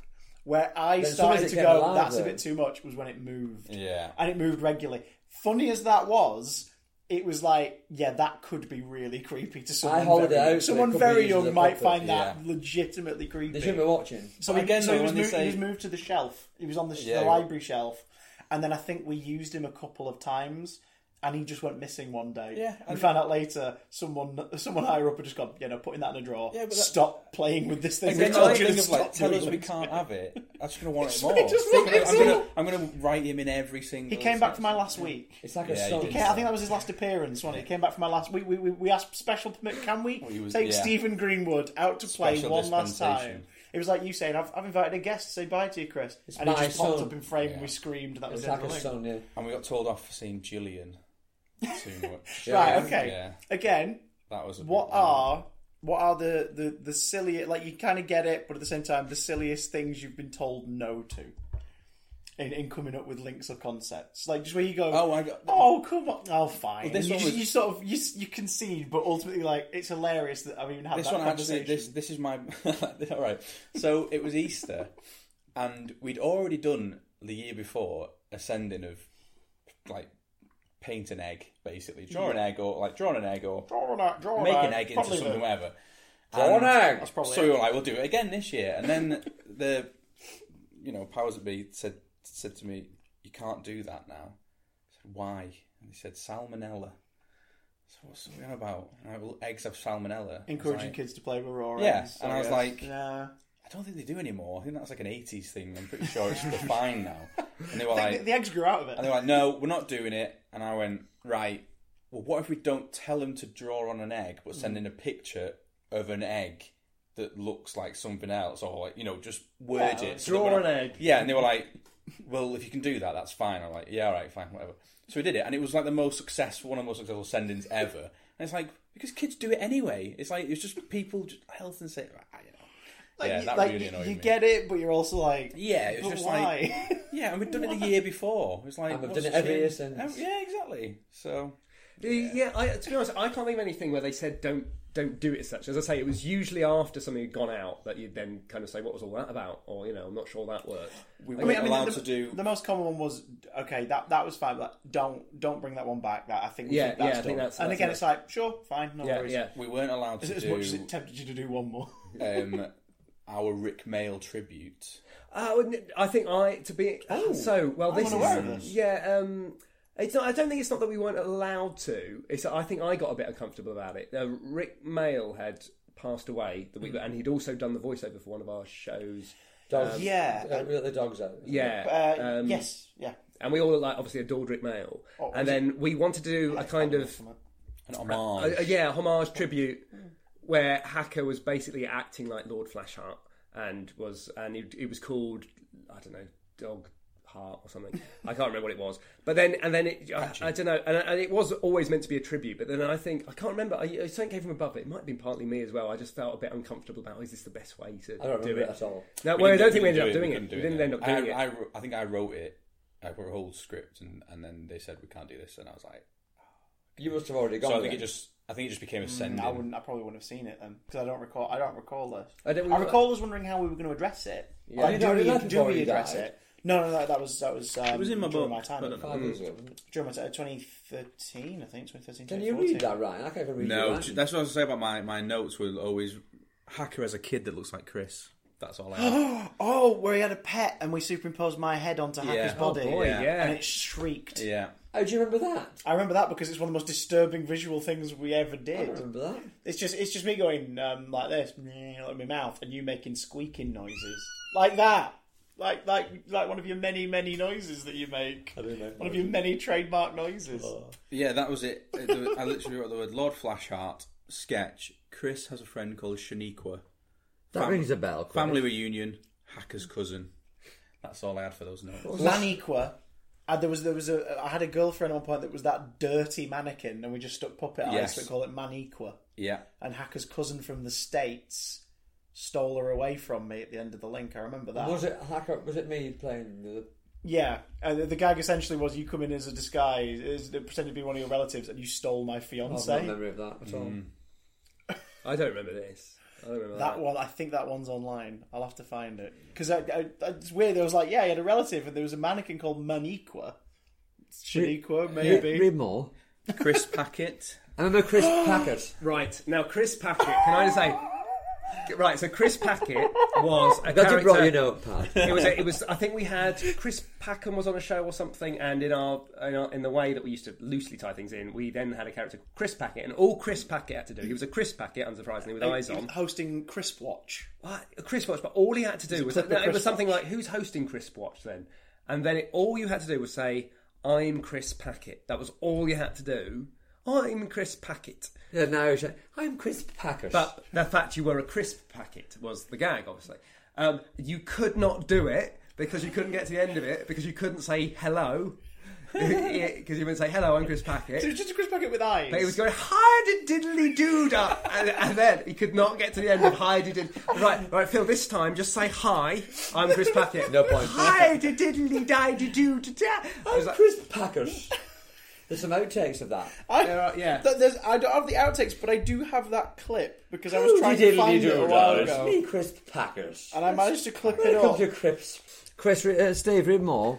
Make more sounds. Small dog, massive head. We had Ludus. Yes. And that was you with a massive... We Green screened head. screened a massive head onto This looks Hacker. amazing. It's got all the Secrets of the time past. capsule of 2014. That isn't worth talking about. Do more. Dave Olives invented an industrial buffer that buffed people. Well, of course. What else is a Pick more a page at random. Go more like just Okay. pick one at. Wait. See what's Well, they might not be Chris and Hackers. They might be... That one. See if we can unlock the memories. Just wrote the line, cup of tea banter. I don't remember that one. Pepper through talk of Hacker offering a prize. This one at 5 o'clock, just the words meat paste. That's probably what for a short thing. What else? Chris and Hacker, here we go. Yeah, but some goals. Sunday the 5th of... What month is that? May. Hole in the wall, 2 minutes. Hacker is Chris's new care worker. And that's happening now in real life. Yeah. I was going to say. It's art imitating life. I feel like we take it shit. Yeah, I mean, my notes were weirdly not good, and I still managed to write stuff. Oh, Alice in Wonderland, Barry in Sunderland, Hacker makes new friends. Not to be confused with Barry Thumbs, who's a completely Was it different not Barry entity. Thumbs? It might have been. I don't think Barry Thumbs Oh, ever this was a appeared New Year's in resolution, Lives. and your Rex Pine in this covered. link, Chris, your New Year's resolution was to be less yent. You still working on that? Funnily aren't you? enough, that's still my New Year's resolution every year. I think we're petering out with you guys. Are we? You're Peter. Well, Peter Out was honestly a character that I don't think I did end up doing. But Peter Out was going to just... He was going to go, hello, I'm Peter Out. And today, I would like to talk to you... and then we just come back. Write it down, Steve. Peter Out. It's gold, that. Come back. Come back and write for us Before again. we go, quick quiz. Well, we've got through questions. Okay. So Another hour. before we go, Okay, before we do the questions, then quick quiz. I'm going to say character. You have to tell me if you remember them or not. Oh, Yeah, all they did. right. Barry Wizardface. Yes, he's a wizard with a face. you do It was this? a series of kids' books Thumb that trick. Hacker tried to write and get successful with, He- and it was usually Mark Barton with a paper No, mascot. Luke it was often Armstrong. Luke Armstrong. Yeah. Yeah. I think Sure Steve Barton played Collins him might have once. played it. Did you give your Barry wizard face? I He think was a wizard with a I think we face. all had a turn at one point. It's Mark Barry, Barton. wizard Mark face. Barton was the part he was born to play. I think. Yeah. And Was he expertly done. would come on. Who's a wizard He would with a usually come in face? on for send-ins, stand behind you, cut to a close-up, and we'd get rid of it. No, that was and, that was the thing. He came in for his own thing, and then in the same afternoon, He did just that 'cause we had magic the thumb costume. trick. Yeah. We just if we had a close at one point, cut it back Who to a did- wide did and he then a speak? close. We'd have him sneak Yeah. into another link and just be there. Like, that. if I remember correctly, we described it like pipes from Ghostwatch. Well, he was just there in the back of some frames. Originally, Barry was first thing was brought in to promote help my school teachers magic. Definitely, Yes. must have been. Probably, yeah. that was Yeah. like, yeah. How much I- supply teachers? Supply team, and when it came out of I know someone who's better at magic, and he did the kind of dad taking his thumb off trick. That was his thing. Ask small things. Tall man, tiny head. Yes. He's a tall man with a tiny head. My head is very small. I'm a tall man with a tiny head. I am so very tall. And that was Phil's only Well, that's why I wanted to recurring raise live body I was in character. vision without my head on. But you couldn't see your head because Yeah. it was cut off, and you would say that you can't see it at home because he's very tall, but it is a tiny tiny. head. We can't fit his head, his shoulders And we into did a frame because version they're of it very once. high off the floor. We did a version once in German. Gross man mit einem kleinen Kopf. Yeah, and occasionally we still play that in for a laugh A laugh. Yeah. Yes, because was it Off Lauren her. Carter did the voiceover? No. Kaylee Keem, Kaylee who Keem- was had it Kaylee like Keem an A came in? level in German or something, and so she sung it, but then they digitally lowered the voice to Oh, it. I just assumed it was Lauren because she has a supernaturally low voice. A man's voice. Yeah. She doesn't. She might have done. I've not She's seen a her in a manly couple of voice. years. Yeah. That was Tall Man Tiny Head. Den Shires, that was one of Steve's. I remember that. I've got money. It was a little mouth thing. I've got money. Well, Den Shires, it was something It was to do Ben with Shires' Den Shires. twin. Yeah.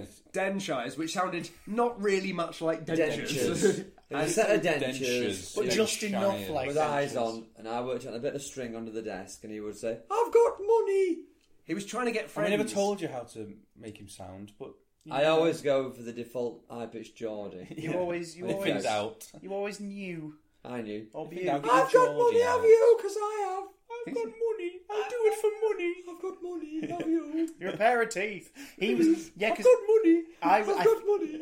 I think that I was away doing something probably all over the place, and that's when that happened. And I came back, and you lot were all saying, "I've got money," at each other. I was like, "What's happening?" That's an Why? example of a line we would never write in. Yeah. Like Phil would throw that in, yeah, and it would become a bit of a catchphrase. Can I have one? I've got money. And then it would be written in future weeks. It would be written down. Yeah, And then yeah. I've won. And then you change it again. Yeah. In the game of life. And then just stop doing it. Yeah. Do the line, Phil. No. Really, here's one. Really Old Baby. Yeah. Really old baby. I like Really Old Baby. He was great. He Oh, appeared a really few old times. didn't he? baby. No, it was an afternoon. I forgot the route. I had to babysit him. Really Old Baby thought he was an old man because he had no teeth and The old man's he voice. was, yeah, and he was kind of wrinkly and that, and you just kept telling him no, it's because you're a baby. I'm an I've lived a long time, son.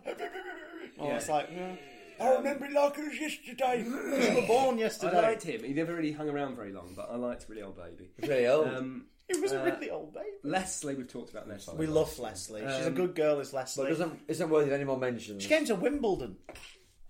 She did actually. Wimbledon was one of my favourite times that we had together. I know Well, it wasn't yours. I was wasn't going to there. say, well, some of it was alright. I was going to say to you, do you remember the You weren't missing much. It's Me Twin? Canteen expensive. Yes, that was nothing to do with. The lunch budget would not cover the lunch food. No. Right, me and Dan. Andy Potter were stood outside a window in Wimbledon and we saw an elderly man at the balcony and he wandered off and I said he's going to come back in a minute and say, have you seen me twin?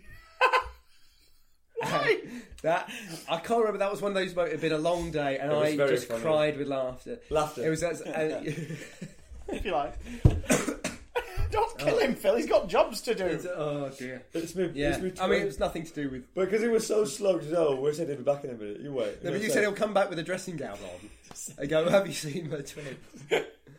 He was not a character. No. Nor Yeah, go on. is he a patron of Out of the Broom Cupboard, who of course have the right to ask questions. Can you do a different intro? Because I don't for think we'll you leave two. that bit in. We will leave that bit in. Hey, then it's good, because it's the funny. man was clothed. First question. have you Hello, ever seen, Patreon listeners. First question. Have you ever seen a naked man in Wimbledon? Yes. What? No. It's me twin. No. Stop it with your eye. Right, so first question. It may not be known, but you two are two of the three originators of the sketch The show best Class ones Dismissed. of the three. No, I'm kidding. Is Luke in the room? Luke Beddoes isn't in the room, but we No. are equally He's not even in the indebted to city. Luke. Indeed, you do. And I bring it up as a segue, not just because I'm insane. But Chris Wood, hello Chris Wood. Chris Wood says, Messrs Collins/Potter. Oh. Much like Phil, Class Dismissed is one of the things on CBBC that makes me laugh as much as it does my kids, sometimes at different things. Are there any plans to make more that you're aware of? And could you talk a bit about the inspiration for the series? It's a Class Dismissed series, new series, is in, or Series is about to summit. go into production, so there will be 4, 5. Is it 5? I was going to say 5 or 6. Four's are ready to go out, I think. Yeah. And 5 is about to get But did you talk about the origination, Chris? Was that Yeah, the like question? where did it come from? So, many, many years ago, I used to be a teacher, not a very good one, but I was a teacher, and I devouring started to think the then students about how and the fun- blackboard. how good a sketch show set in a school could be, and that was about as much thought as I'd had about it. Then, however many years later, 2014 again, probably? end of 13, I think. Maybe. Yeah, I thought I'd love to get this down on paper, this kind of sketch show set in a school. So Steve and Luke were writers for me at the time in Prez, and got together and said, what do you think about this as a show? And we kind of started to cobble the show together, characters together. The format made it kind of a docu-soap, I think mocu-soap. you came up to me one day and said, I really want to write my own show. Do you want to write it with me? I went, yeah. I went, what is it? You went, it's a sketch show based in a school. And I went, right, what else is there? You went, that's sort of it, really, at the moment. That's all you need. There's walls and students. The plan was always that the teachers would be the silly ones and the kids would be dead straight. So that was always like the plan. And then we kind of spent a long time creating like a pilot script. In this very building. In this building. After work. Yeah. Till midnight. Just over there. We got that script together and then we took it to... tell us about how we came up with the characters. Oh, how we came up with the characters? Well, there's a few ways. They were just... I guess we all did it differently. No, I'm just kidding. Yeah, no, I think what I think is good to say about like the whole process of Class Dismissed, which is why we made it, was because we never sort of set out to specifically make something about a school. We just went, what's funny, and how can we put that into a classroom? So it was kind of like the same style of doing presentation, which was what's funny, how can maybe we'll laugh. Then just put it into the... Did you always plan on it being for kids, or was it always... Always for kids. But we wanted it to be that horrible histories kind of thing where adults will watch it and laugh. Yeah, and we in the original, obviously, we'd put in sort of gags that were... Kids might not have got it, adults would have got it, and it was that sort of little nods that, the parents at home could watch it and be like, oh. And not be going to... Well, it's work, because Chris Wood apparently enjoys it as much as Hacker. Well, so... Hacker doesn't enjoy it then. I was going to say, yeah. In a way. He wouldn't compliment it. And so, sorry. So then Andy took it to the head of CBBC, who kind of read it. Cheryl Taylor. And few weeks later, we'd asked to develop it a bit further. Well, she came back literally about 2 weeks later and said, I gave it to my 7-year-old daughter, I think she said, and she really liked it. So let's make a pilot. But that's pretty much... It was really, really quick. And that's the market research and a table read done in one there. It's like, the intended audience has put their eyes over it and gone, I really like that, so should we do a pilot? Yes, because it was all really quick, wasn't it? It was so good. And in terms of telly, the world of telly, it all happened so quickly. And it was originally it was a half-hour script originally, so there was a lot more characters in there to begin with. And then... Yeah, and then she was like, obviously we need to do a little tweak with it and stuff. And we were given Claire McCarthy as our producer, who kind of worked with us to do the pilot, and then the pilot got commissioned, or got a series off the back of that, and the rest is history.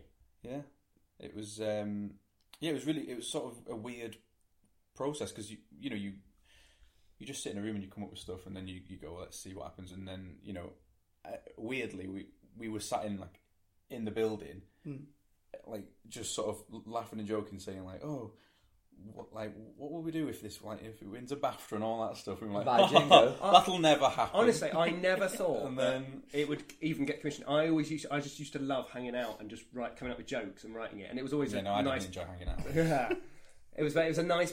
Obviously bonus that it ended up being a show, but just writing sketches, coming together and then putting it into a script was fun. And again, it was just what makes you laugh. I thought, if nothing else, does this make you laugh? And if two of us found it funny, it was in. And that was the original farting teacher. Yeah, was in the pilot, and I think she was in the first series, and then she came back for series 3 or 4. But that was one when we used to read it, just us. We couldn't get to the end of it because we were laughing. I remember I tried to act out. I said, this is what's going to happen. And I said, this is how I've done it. And I walked maybe 10 yards doing the fart noises with my mouth. And I think I got about 3 yards in. And I couldn't, and you couldn't. But it was with the sheer childishness of that sketch. Because basically, a teacher is funny. And is unaware that she's doing it as well. Or maybe she is aware but she doesn't care. Yeah. Kerr. And it was just silly and it was nice. Really silly. Yeah. And same with I think the first teacher that I thought of was the one who sneezes on everyone, Mr. Nasal, who, again, it was a kind of that slight gross out thing. Yeah. And a very clear, concise, it's a teacher who the kids know is going to sneeze at some point. And such a sort of simple, Yeah. like, joke, like, but sometimes they're the best. I always like that Little Britain thing of what's going to happen. It's just a matter of when and how big is it going to be this time. Chekhov's nose. Yeah. You sing the nose. You must then fire the nose before the end of Act 1. What's the next question, Chris? The Little Penguin says... Stop reading out CBBC emails. Was there ever a moment that you wrote for the CBBC office that you couldn't go live with due to real-world events or due to the big cheese? Also, what was it like knowing BBC Three was no longer being a TV channel? So I guess we survived BBC Three, I guess, with that last bit. But yes, was there anything you wrote that just had to be pulled due to something in the real world? Yeah, that happened quite a lot, to be fair. I was trying to think of... There was one... my career went downhill after that. Why was that, Dodge? No, literally, I took the handbrake off the van or something like that. It was something like that.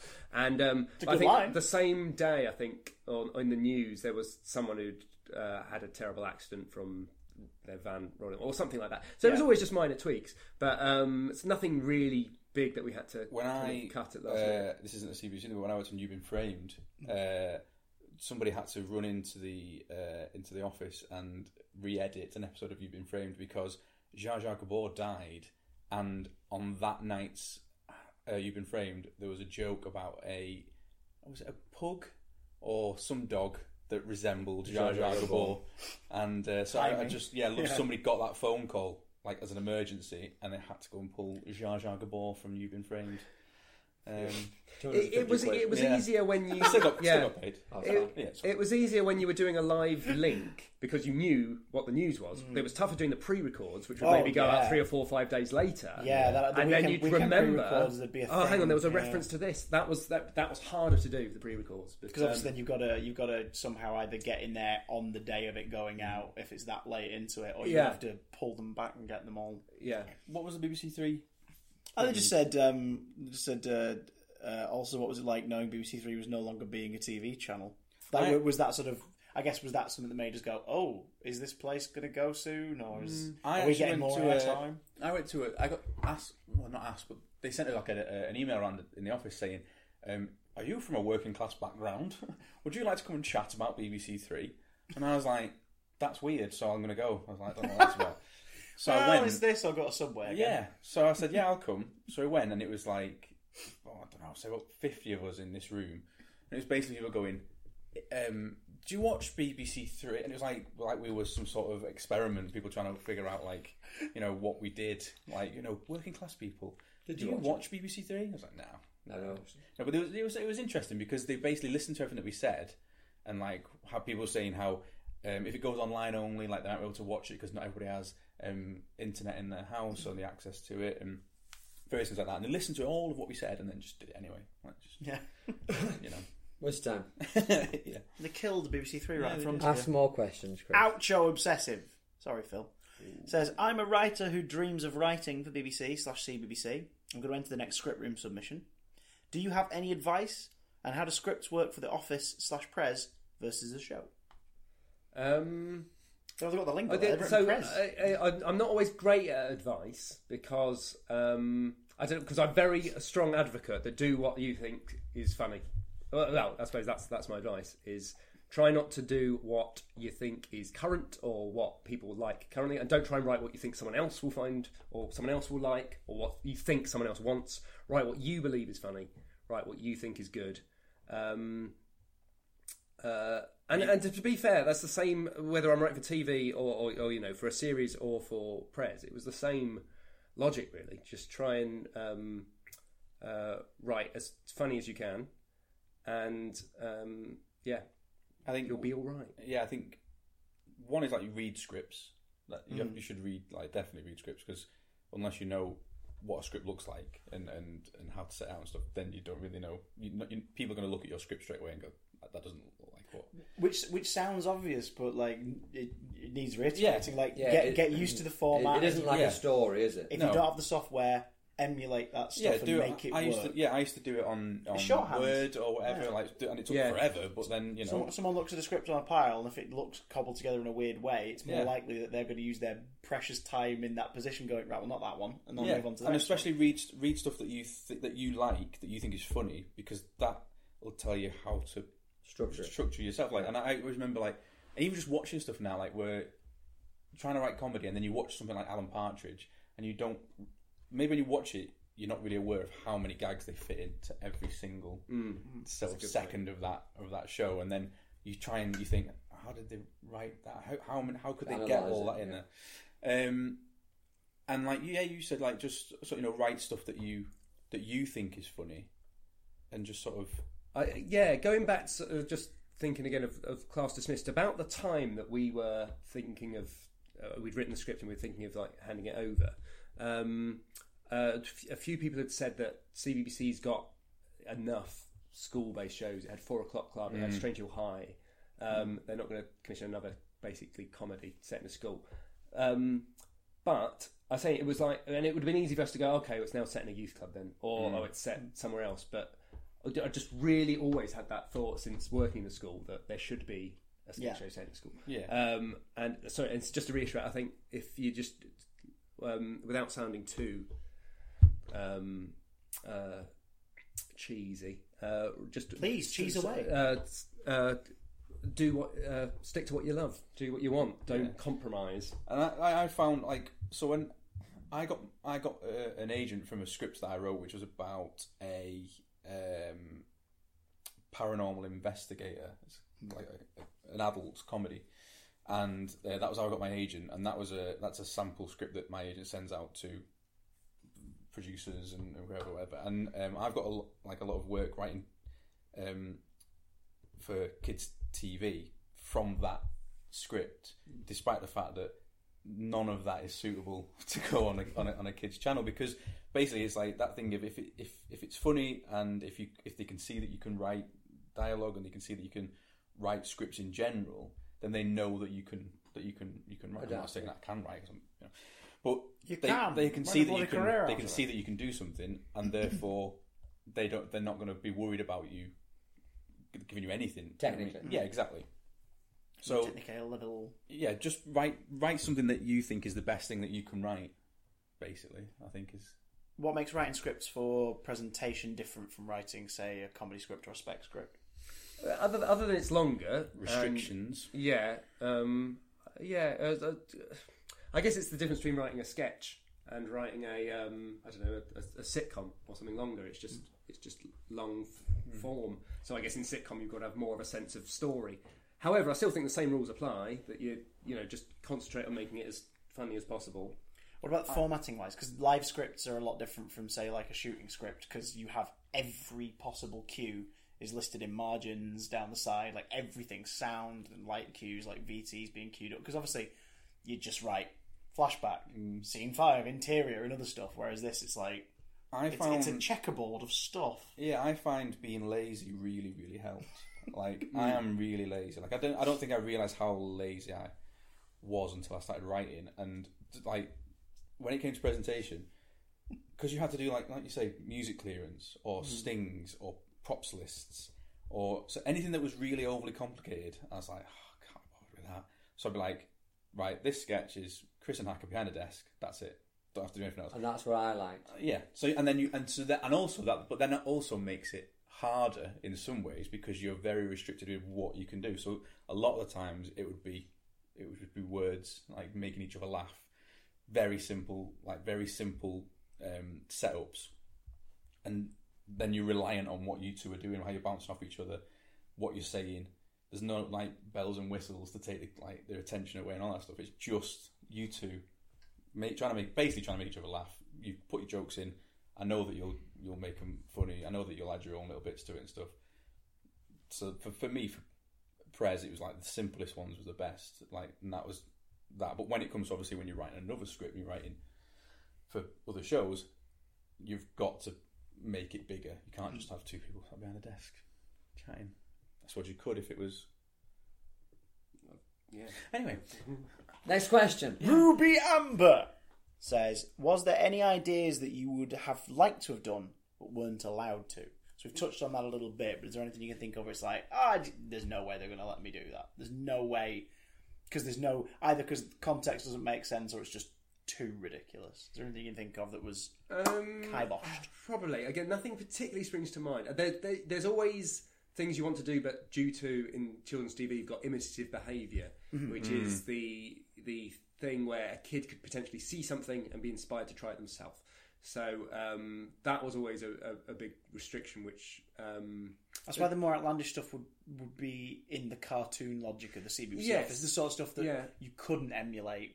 We'd be like, okay, that's a little easier to do. Yes, yeah. But if you, I mean, like with the egg thing, obviously, trivial. But if, for example, it had been like carve something into something, it's like, well, we can't do that because then a child is going to be using.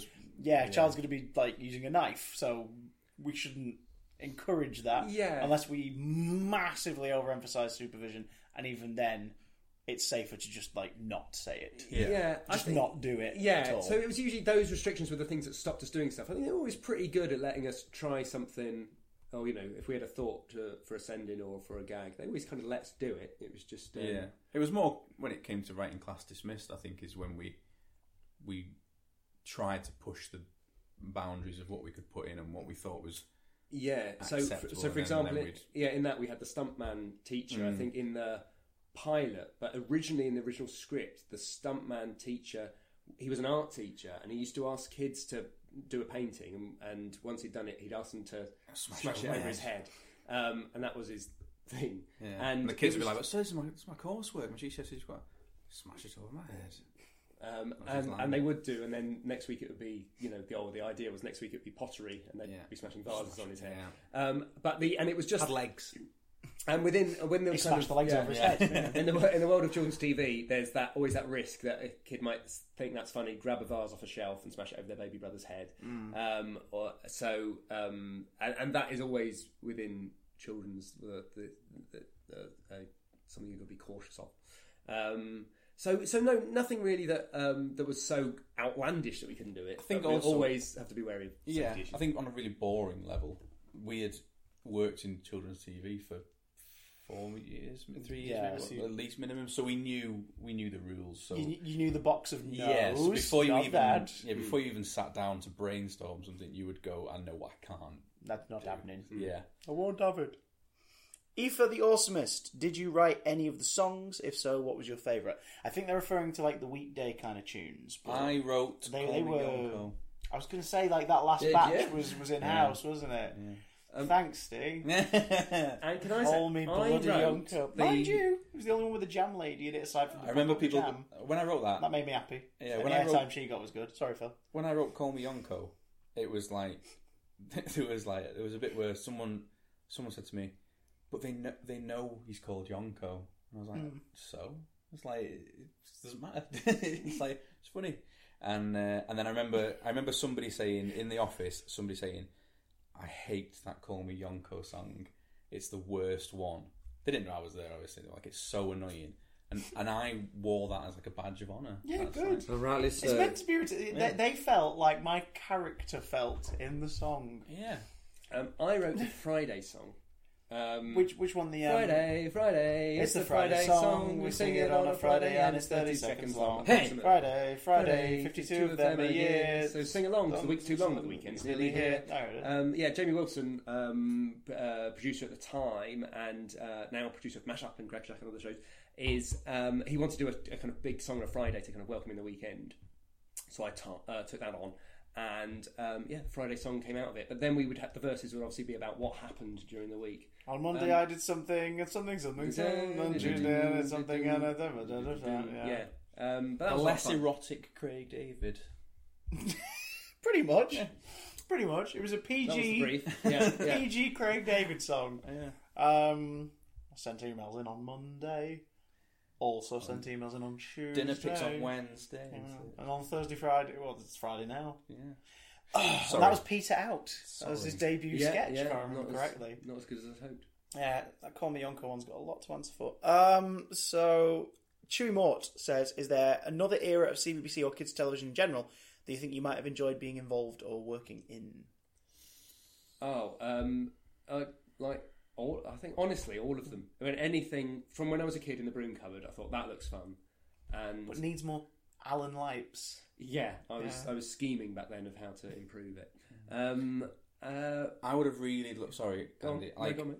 So like I said, I wasn't a massive I wasn't one of those people who knows everything about sushi. I knew what I liked and that stuff, but I would love to have done the Saturday morning, like with the big Saturday morning shows, like Live and Kicking, going live, those kind of things. Like they would have been that's probably because that was me as a kid waking up on a Saturday and watching those. Trying to win shows. a TV VHS copy. Yeah, and there was just stuff that went on that was like gross as well. Like that I don't think you could really get away with. Now, like what was the one with was it Colin who lived? Was a guy called Colin and he lived under a. Did he live under the stairs or something? I don't know what you're talking about. No. Okay, maybe I've dreamt that. Dear listeners, Phil's face is a picture of horror. There was a Saturday right morning kids show. Will and there Nicky. was a little character. There was a character, and he was like the janitor or something. Was it a man? Yeah, he was a man, and Paul he had like Collin? and his ears stuck out. Yes, I do remember him. You know what I mean? Going And- live? No, it was. And he was all disgusting when he had like fake teeth. And What's Up Doc? That was called. No, that was the show. Yeah. What was it called? What's Up Doc? Oh, What's Up ITV. Doc? Was that with Pat Oh. Sharp? Pat Sharp and Yvette Fielding? Yeah, and Andy Crane. His name was. I'm sure his name was Colin. For once, I have Was it no idea Gilbert? what's being talked No, about. it wasn't a puppet. No, it it was wasn't a real Pat, man. Oh, I'm thinking of... I don't know. It was Phil used. remembers him because he probably wore a red turtleneck. Didn't you get an advert? It was used subsequently on an advert. Yeah. Yeah. A break from the norm. His name was on the Norm. advert, but it wasn't Norm in this show. No. Was it for Twirl or something like that? Twirl. It was a I don't know. chocolate advert. Anyway, yeah, that's the sort of stuff I would have liked to have. Crunchy. Simon Perry. Yes. Bloody hell. I would like to have done that era of the Saturday mornings. All those Simon Saturday morning shows, again, from going live, all of them looked so much fun. Yes, Yeah. it would have been amazing to be part of those big live shows. What we didn't know at the time was everyone working behind them was crying into their cereal. Going, I don't know. It My looked God. like, yeah. Yeah. We've just run a marathon in Well, 3 hours. We did obviously shout out Saturday. We did shout out Saturday, and that was probably nowhere near on the same scale. To borrow an internet parlance, it was the red-headed stepchild of Saturday morning TV shows. Oh right. It was, we want you to have it, but we're not throwing any money at it. Yeah. So just make do. It's like, okay, I thanks just guys. remember how furious Thanks, me guys. and Phil would be at the end of it when we'd have to go back and debrief. Oh, what a waste of time. Just like, I think we got rid of that for series 2 Saturday onwards. We were like, nah, We're furious, we're aren't done. we? We're going home. I'd Let's be go. like, I've got better places to be, Phil. And you're I like, haven't, but I'm still going. yeah. Mackie's breakfast still on. Let's go. Yeah. And finally, from the Discord question, Sean's Puppets says, "What is your favourite inanimate side character of the CBBC Office era, and why?" Yonko. I'm thinking, you swine. Sean says, "I'm thinking Dave Lyme, Harry Tonju, Stephen Greenwood, forgot about Hilda the donkey, and there might be more I've forgotten." Hilda. She was She was around for a summer, wasn't she? She's a cheeky chops donkey, but I remember you singing a song where you said, "Don't turn around, she's a one-sided print." I've no memory. You don't have many memories. I don't apart think from I don't think you were fully there. Apart from I think that you were under there the in stairs body. I character. don't know why I'm here now. He remembers When I what's drove going him on. in. Yeah. Where am I? Well, Harry Tonju was obviously the standout.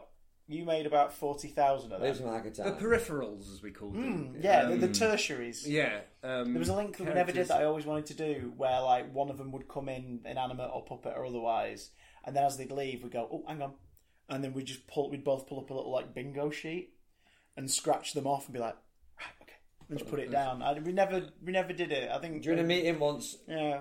one of those brainstorms that I went to, I said, I think it was Jamie Wilson who was at the time, I just said, right, from today onwards, Hacker loves limes. And I created Dave Lime. As a response to Dave Lamb not being bookable. Yeah. To promote Horrible History Score again. If we couldn't get him, Yeah. it kept being pushed back, and then we just went, right, forget it. Lime, Dave Lime, So I made the point. eyebrow, shirt. Do you know what? Lime. I'm hard pressed to pick a favourite, but a story that is similar to that is when it was Children in Need, and I honestly forgot to book Pudsey. So we got Spudsey in, it was a potato, Oh, and God, we yeah. just made the gag exactly what happened, that I think Hacker or it might have been Dodge forgot to book Pudsey, so we got the next best thing. It's Spudsey, and he was a potato with little legs. So that's a nice little tertiary character I remember. He was around for one night only. Much like Pudsey is every year. Yes. We'll shows bring him up. back, Andy, we'll bring him back. I think mine were the Tonjus. probably. All of them. All Have the a top favourite. family. You can't have a favourite family member. They did develop. They bred. Yeah. There were many of them. Who's But, your favourite tertiary one? I liked Peregrine Tonju, Peregrine. Yeah. Jalapeno Tonju, the legendary character. To Tonju the robot. Yes, he was a classic. He was transparent, attached to a CD. They've all gone now. Yeah. Oh. But, not inanimate, but just general sidekick characters' favourite was Richard Chenery. He is. He's still I haven't around. mentioned him, Richard. Have we? Meh. Always my favourite. Peregrine Falcon. And the sound of his eyes just I've said his rustling eyes. rattling around in his skull. Because he Do you does know- have a skull. Do you know what I liked about Richard Chenery? It didn't matter what I wrote. Doesn't matter. I could have written just letters. You could have written I could nothing. have just put a smear on the page. And it If wouldn't- excrement. Yeah, exactly. Sometimes I did. They were some of the I remember. toughest. They were some of the toughest sendings. Oh, Whereas yeah. Richard just having to answer Yeah. homework questions because you legitimately had no idea what the heck was going to come out. Well, of I had your no idea what I mouth. was going to say until I said it. I didn't give any prior thought. I quite enjoyed that. I feel like that was the freest you've ever been. Yeah, I never will be. Offended no one mentioned Bank Holiday Benny. That's his crap. Chris. Since his three parents are sat in a row on this Yeah. table. But He is hated though. we will have words. You just hate him because he's not you. I think he should have his own podcast one day when I'm not there. Great. Thanks for giving me an editing job that will be a nightmare to do. I liked Bank Holiday Benny. I'm sensing a butt. No, just it's late, and if I talk about him, it's another 15 minutes of Bank Holiday Benny. But Not worth his original incarnation, we tried not to make him sound too much like Al Pacino. That was okay. Well, that was it. It was Brian Butterfield. Yeah, so he was started the off inspo. talking a lot differently. I think the first one he was a lot more like that. Oh, talking like that. And then over the time he became more like, which is how he ended up now. Because there was a John Tron video quote that made me laugh where he talks like this, and we were for some reason talking about Glengarry Glen Ross Yes, one we were, afternoon, and I just thought the whole like, where did you learn your trade, you child? I will not finish the rest of the line, but yeah, that was fun because that was basically me being Chenery. I'd ignore whatever the hell was written down and say To words the best. to the peril. Sometimes unscripted can be fun. Sometimes it means these boys are going to be eating late tonight. Thank you so much for joining me, lads. You're welcome. Andy Potter, Stephen Collins, Thank you. and you. I expect a better extra. Better what? Just finish it. I haven't earned it. Are you have the Here's the music now. I can't say anything, Phil. I'm sorry. have the trainer. Do the credits, Chris. Goodbye. Uh, Bye. leg it, Andy. Leg it. It's your chance now. Leg it.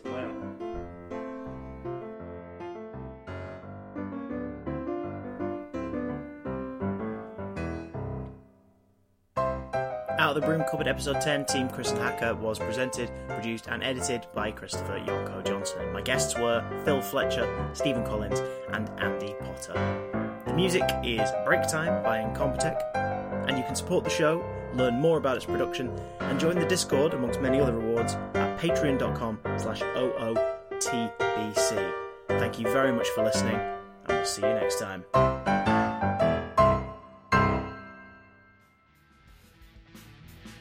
Hello, I'm Matt. And I'm Chris, and we're the hosts of The Big Damn Cast, a weekly pop culture podcast full of nerdy news and geeky gossip, available every Thursday on iTunes, Spotify, and SoundCloud.